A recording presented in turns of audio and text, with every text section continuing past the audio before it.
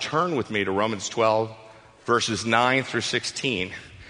And I want you to think of yourself when you're reading this. In the ESV, which is your Pew Bible, the heading says, True Marks of a Christian. I want you to take a moment. When I read these aloud, I want you to think, how am I doing? Okay? This is your little report card before we go into 2017. Let love be genuine. How you doing so far? Not real good. Abhor what is evil. Hold fast to what is good. Love one another with a brotherly affection. Outdo one another in showing honor. That happens all the time, doesn't it? Do not be slothful in zeal. Be fervent in spirit. Serve the Lord. Rejoice in hope. Be patient in tribulation. Be constant in prayer. Contribute to the needs of the saints and seek to show hospitality. Bless those who persecute you. Bless and do not curse them. Rejoice with those who rejoice. Weep with those who weep. Live in harmony with one another. Do not be haughty, but associate with the lowly. Never be wise in your own sight. Wow. My scorecard was bad, especially on the first one and the last one, which seemed to be really easy. We're all wise in our own mind, aren't we? So I became conflicted when I read this. I said, I thought this was going to give me hope, Rob. Going to the scriptures didn't give me hope. It actually made me feel guilty at this point. I go, I am falling so far short of what this standard should be. But then I realized I've grown up in this church. I've grown up at Westminster Academy, went to seminary at Knox, and they have taught me a theology, a robust theology. And I hope my theology teaches me what I'm supposed to believe about God. But the problem is my theology is not leading into doxology. My theology has not led me into doxology. And I said, what is wrong? And that's where I'm at today. And I want you to hear me, because at the end of the day, I'm afraid I'm not the only one here. We got great theology and poor doxology. And those two should not coexist. So let's pray. Heavenly Father, your word is powerful. It cuts, it's active, it's like a knife. And we're begging for surgery right now. We ask that these words that you give us are your words, not mine. But we will see you in the end. In Christ's name, amen. Sam Lamerson was here last week. He was my professor at Knox. I love that guy. His little bow tie is the coolest. He just is cool. So self-confident. Everybody loves Sam. And yet he's so humble. And he was my professor. In the first year I got into seminary, he said, Duane, I need you to do something for me. He says, I want you to learn how to read a book. You know, that's kind of insulting. I've gone to college, Westminster. And so the first thing he recommended is How to Read a Book by Mortimer Adler. It's a little book, and I enjoyed that because it was small. But it was common sense stuff like read the table of contents, the introduction, all of that. And when I was done, I said, well, that was very helpful. But I began to think of that story, that relationship, and I think that very often we do not teach everyone how to read the Bible. We use the Bible with proof text. We want to prove things. So we go grab a verse over here, we grab a verse over here, grab a verse here, and we said, let's pick the verses that all seem to work for us in our own life. But there's a pattern that Paul is writing in the book of Romans, and we have to understand that pattern first. We tend to look at the minutiae of Scripture and don't look at the macro view. Paul is trying to do something in this book. And he breaks it into two parts. He breaks it into Romans 1 through 11, and then Romans 12 through 16. The first part is exposition. And what I mean by exposition, he's bringing out to light something. He's telling us a story. The next is exhortation. So it goes from exposition to exhortation. This is really important. That's when he urges you to do something. He wants you to do something at the end. He wants you to become something. And chapter 12 is where we're at. But you can't understand 12 unless you understand the other chapters.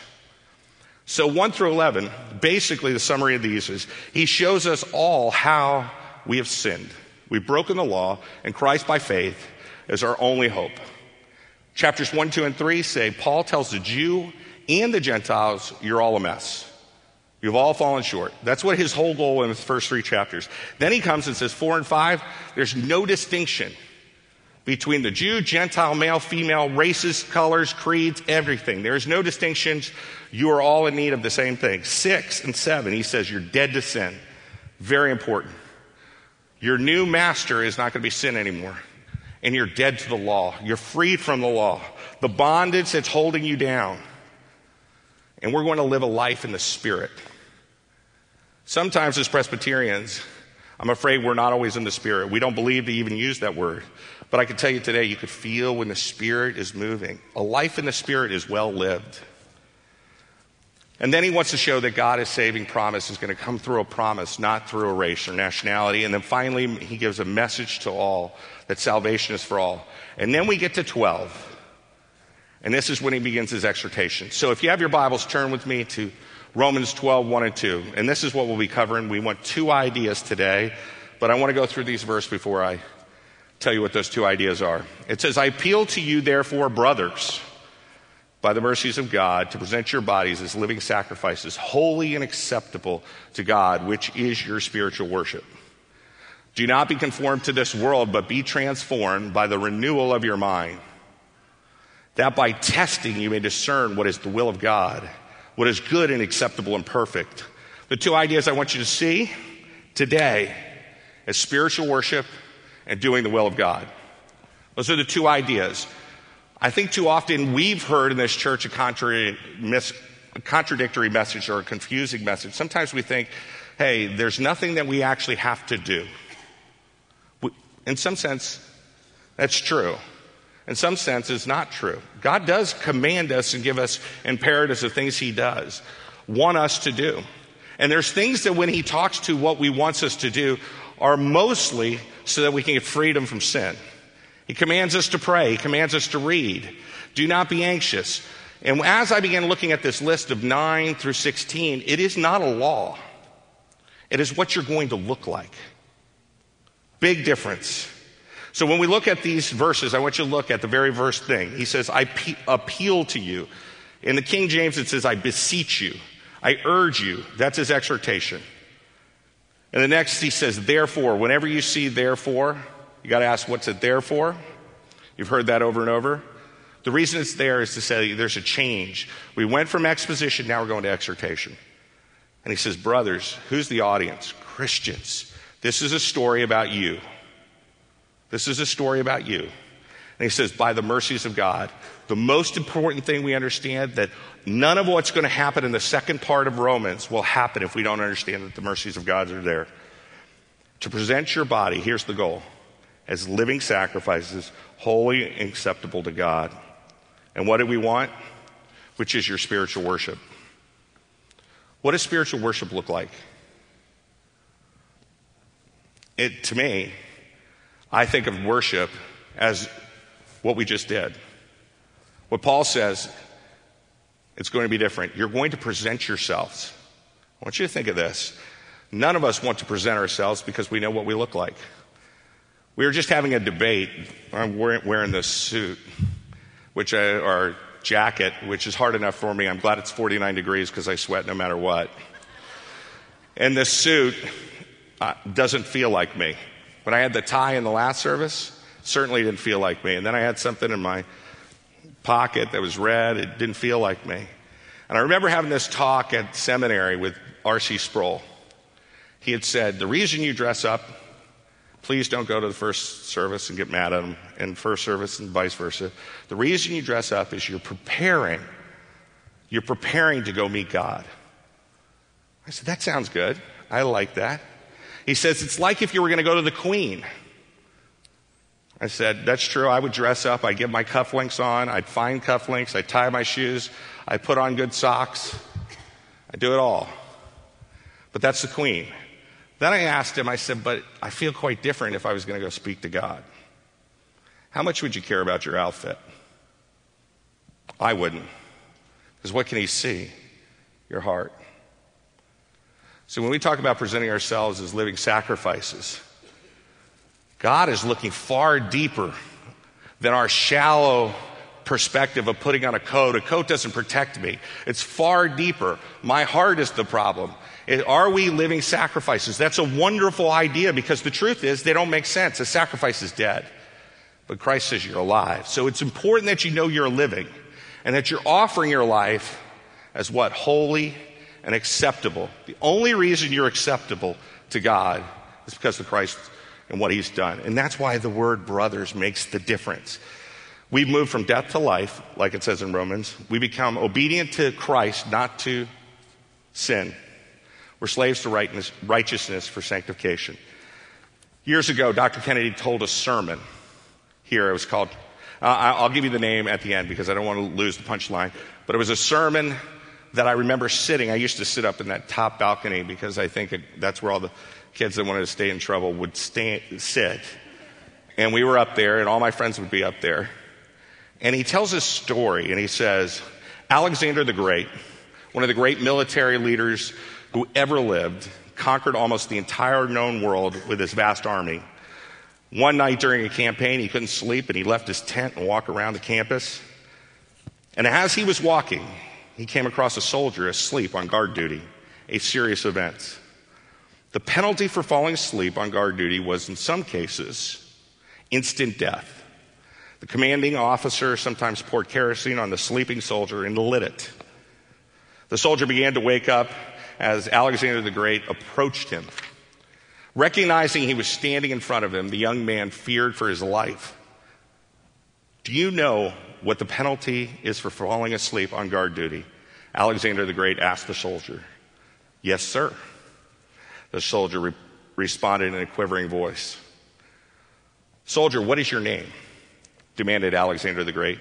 Alexander, sir. Alexander the Great repeated the question. What is your name? My name is Alexander, sir, the soldier repeated. A third time, and more loudly, Alexander the Great asked, what is your name? And a third time, the soldier meekly said, my name is Alexander, sir. Alexander the Great then looked the young soldier straight in the eye. Soldier, he said with intensity, either change your name or change your conduct. I mean, that was one of those, and Dr. Kennedy did it with a lot more passion than I did. And so I thought, oh no, is this what Jesus really thinks about me? I said, I hope not. Because my conduct, I don't know if I could bear the name Christian. That's the way I felt. I want to tell you, brothers and sisters in Christ, he doesn't feel that way about you. I want you to know that. You're called a Christian not because of what you've done, but what he's done. And he gives you that name not because you're good, because he's amazing. And you're called a Christian, you'll never part from that. But it doesn't change the fact that he has something amazing for you. And that you are going to be conformed to the image of his son. So look at the second part. It says, do not be conformed to this world in Romans 12:2. It says, but be transformed by the renewal of your mind, and that by the testing you may discern what is the will of God, what is good and acceptable and perfect. Do not be conformed to this world. I'll tell you right now, it's hard in East Fort Lauderdale not to be conformed to this world. Well, I'm going to tell you some more about it. If you go down to the boat show, there's miles and miles of yachts. There's more yachts per capita in Fort Lauderdale than any place in the world. We have everything. You just have to drive down Federal Highway, and you see more than your eyes should ever see. Man, we got all kinds of massive problems. And it's real, and it's coming in. And it says, do not love the world. In 1 John 2:15 it says, do not love the things of this world. The problem is I love them. I was wondering, why is my heart becoming stagnant? My heart's becoming stagnant because I've changed the things that God has promised. We're like a dog returning to vomit. We keep clamoring for the things of this world, and we want them. We want security. We want protection. We want things. We want possessions. I actually think it's harder here than it is in other places of the world because they know their dependency on God. In 1 Peter, it says this, do not be conformed to the passions of our former ignorance, Those were the things we wanted, and yet we still go back and back and back. And I know for me personally, I feel like I go this far and then I come back. And it's a constant battle. So what I was feeling during this break was that. Why am I dead? Because the things of this world are so abundantly clear in my face. Man, I'll tell you, there's nothing I love more than going to Coal Ridge Country Club and playing golf. I love it more than anything. Problem is, I love it more than Scripture. And I love it more than meeting God in places. So when we talk about being transformed, what do we have to know? We have to know we're being renewed by Christ and His Spirit. It says in Titus, by the washing of regeneration on the renewal of the Holy Spirit. We're not alone in this process, guys. God is at work in your hearts. But I love this in Corinthians. It says our outer self is wasting away and our inner self is being renewed day by day. Hallelujah. Because my outer self is going away. Because I hate that part. I want this part. I want to look at that true marks and say, Lord, I want my love to be genuine. Do you? Do you? Yes. We're also being renewed with the knowledge of our Creator. Romans 1, it starts out very clearly. It says, they exchanged the creation for the Creator. One of our biggest problems is we love what God has made. We don't actually love God. So being transformed in this, you're not alone. Holy Spirit's with you. He's renewing your mind. He's bringing it back to what God has said, but you're not going to get lost. I want you to hear this. The final thing is, how many people have read Screwtape Letters or read a portion of it? What's Screwtape Letters about? It's a satirical writing where C.S. Lewis writes this book, and basically it talks about the demon world and how there's these chief demons that have apprentices that they train, and their whole goal is to keep us in trouble, keep the church a mess. And so they think of strategies how to distract us. It could be lust, it could be greed, it could be all kinds of things. And I want you to hear a quote, and this is from the senior demon, the worldly wise demon, talking to his apprentice Wormwood. And he says this. I had to read it 3 times before I got it. But this quote is powerful. It says, a moderated religion is as good for us as no religion and more amusing. So I want you to hear this. The demon's saying, you want to get them? You know how to get them. Make them believe that they're spiritual. Moderated religion. If you want to get them, that's how you get them. It's even better than no religion at all. Because the people that have no religion, you know what they do? They recognize their need. The people that have religion sit day in and day out feeling like they're safe. We're not safe. We're not safe at all because we are subject to this body of death. Paul says, "Oh, wretched man am I. Who will deliver me from this body of death?" If you don't think it affects you, you don't understand what Paul was saying. Sin is real. It's at your doorstep. And yet, what is God going to do? He's going to deliver you, and He's going to transform, and He's not going to leave you. So the hope that we have is this, and I hope this, for my own life and for all of us, is that we are never seen as a church that has moderated religion. We are a church who understands the exposition that God has given us, that Jesus Christ is Lord, that He has died for us. And because of that reality, we were yet sinners. He saves us. Because of that reality, we will love better.